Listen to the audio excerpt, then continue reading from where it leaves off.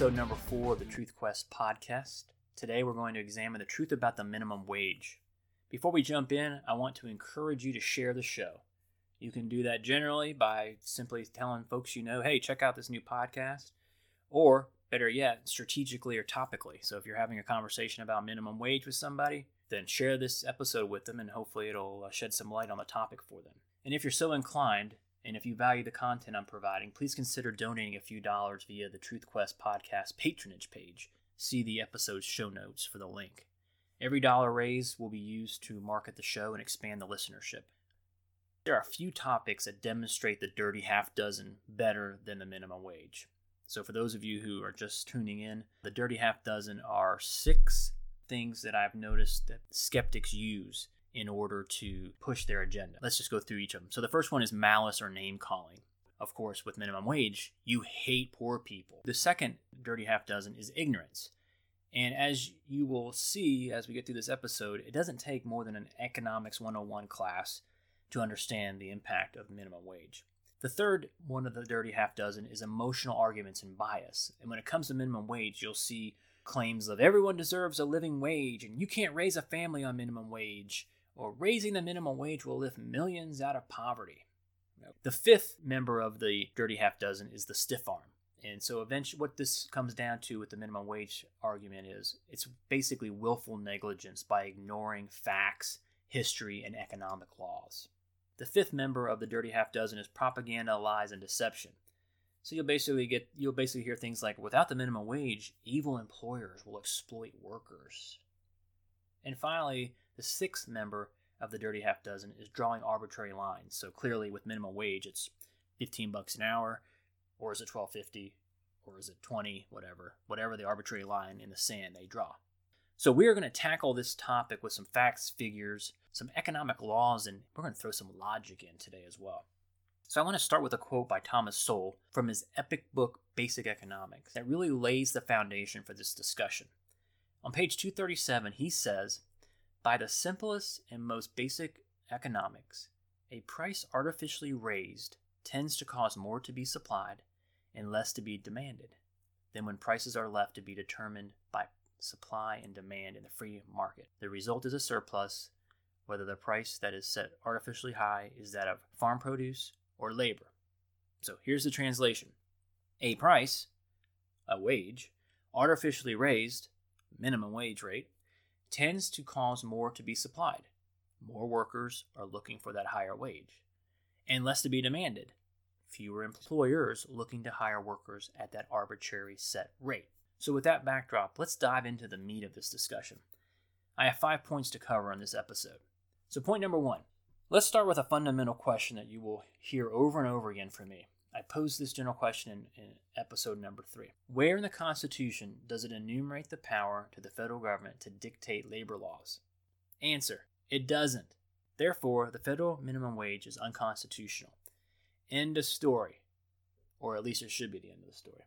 Politicians in Washington, many of whom have never employed anyone, those who only make speeches about wage rates, those who criticize the risk takers in society, have no right and or knowledge to set wage rates. Point number 2, let's follow the outcome of this policy to its logical end. But before we do that, consider this quote from Microsoft founder Bill Gates, not known as a conservative guy to say the least. He said, "So you have to be a bit careful. If you raise the minimum wage, you're encouraging labor substitution, and you're going to go buy machines and automate things, or cause jobs to appear outside of that jurisdiction. And so within certain limits, it does cause job destruction. If you really start pushing it, then you're just making a huge trade-off." So let's consider the consequences of a minimum wage rate hike on your average fast food restaurant. And you can apply this lesson to any business impacted by such wage increases. So the worker gets a raise. Hooray, everyone's happy, right? Not exactly, because, following the logic, a wage is a price, the price of labor. The law of supply and demand do not suspend themselves when it comes to labor prices. So as the Thomas Sowell quote explains, the higher the price, the more the supply, and the lower the demand. So you will have more people willing to work at this higher rate and fewer employers looking to hire. Let's follow the logic some more. When you raise the minimum wage, the cost to run a business just increased, which forces the business owner to examine whether he or she can get a return on their investment in labor. So they're going to ask the question, can I get $15 an hour worth of productivity out of this, the average teenager or some other relatively unskilled worker who typically fill these minimum wage positions? Let's continue to follow the logic. In order to cover the rising labor costs, the business owner essentially has three choices: accept lower profit margins, to raise prices, or maybe just throw in the towel altogether. So finally, what's a business owner to do? Well, she can raise the price to cover the increased cost. She can raise the price of a sandwich from $3.50 to $4, which will lower demand for the sandwich. With fewer sandwiches being sold at the higher price, the business owners can only hope to maintain revenue at previous levels. That rarely happens, as consumers either search for substitutes for the now more expensive product, or they forego purchasing the product altogether, or they just pay the inflated amount, which leaves them with less money in their pocket. Ah, you say, I'm willing to pay 50 cents or $1 more for a burger if it means the people behind the counter make a little extra money. All right, those are the folks who are employing dirty half-dozen strategy number 3. Zoom out and examine the big picture for a moment. Multiply the 50 cents to $1 extra being paid by 1, 2, 10 million, however many burgers are sold. Where could those dollars have been spent? What other jobs could those dollars have been used to support? You got to think about stuff like that when evaluating public policy. What else could she do? She could reduce the hours worked by those workers who were lucky enough to keep their jobs at the new artificially inflated wage rate. Remember what happened after Obamacare was passed? Millions of people had their formerly full-time 40-hour-a-week jobs cut back to 29 hours a week in order to avoid the health insurance mandate. This is where the willful negligence on the part of lawmakers comes in. They fail to acknowledge the consequences of forcing business owners to pay an artificially inflated wage rate. Yet these politicians, most of them who have never run a business nor taken an economics class, sit in their legislative chairs and pass these kinds of BS bills. The other thing to consider is businesses will not hire an unskilled adult or teenager and pay them $8-10 an hour to sweep floors or flip burgers, when the revenue they generate or facilitate is only $5 or $6. Your productivity is what justifies how much money you make. So let's continue to follow the logic. If a business owner does not hire again at this inflated wage environment, they can no longer consider teenagers or other low-skilled workers for these entry-level roles. At the higher wage rate, more experienced workers will be willing to fill these previously low-wage positions, thus pushing out the low-skilled applicant. The result is higher unemployment for the low-skilled younger workers. Did you know that a 2014 Congressional Budget Office report estimated that raising the minimum wage to $10.10 would result in at least 500,000 lost jobs? I'll put that study in the show notes page. Question for skeptics. Exactly what good is being done for the low-skilled workers by pricing them out of the labor market? Famous economist Henry Hazlitt said, "You cannot make a man worth a given amount by making it illegal for anyone to pay him less. Raising the minimum wage is not a magic wand." Another question for skeptics. What happens to the low or no skill worker who needs a job at any price in order to build a resume and learn valuable skills? Following the logic continues. The worst case scenario of a raised minimum wage is the business shuts down. Now no one has a job. All you have to do is do an internet search on minimum wage Seattle or minimum wage San Francisco, and you can read about the devastation that was wrought by the most recent round of minimum wage hikes. A Harvard Business Review study earlier this year, I think it was in March of 2018, demonstrates that with every $1 increase in the minimum wage, the chance of restaurant closure escalates. Now, not at the 5-star restaurants, mind you, but at the lower rated. For this particular study, they use Yelp ratings. Well done, politicians.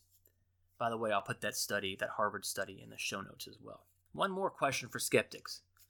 What about the unseen costs to the economy?